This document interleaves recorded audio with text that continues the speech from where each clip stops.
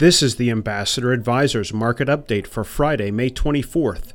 Stocks finished higher for the day but were down for the week as investors worry about the U.S.-China trade war hurting economic growth. The Dow was up 95 points. The Nasdaq gained 9, and the S&P increased 4. Ambassador Advisors, a Christian financial planning firm helping faithful stewards do more. For more information, visit our website at ambassadoradvisors.com. Securities offered through American Portfolios Financial Services, member FINRA, SIPC. Investment advisory services offered through Ambassador Advisors is not affiliated with American Portfolios Financial Services. Information in this illustration has been obtained from sources believed to be reliable and is subject to change without notification.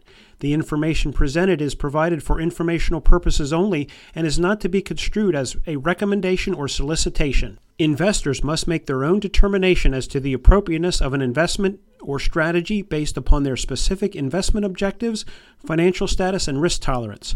Past performance is not an indication of future results.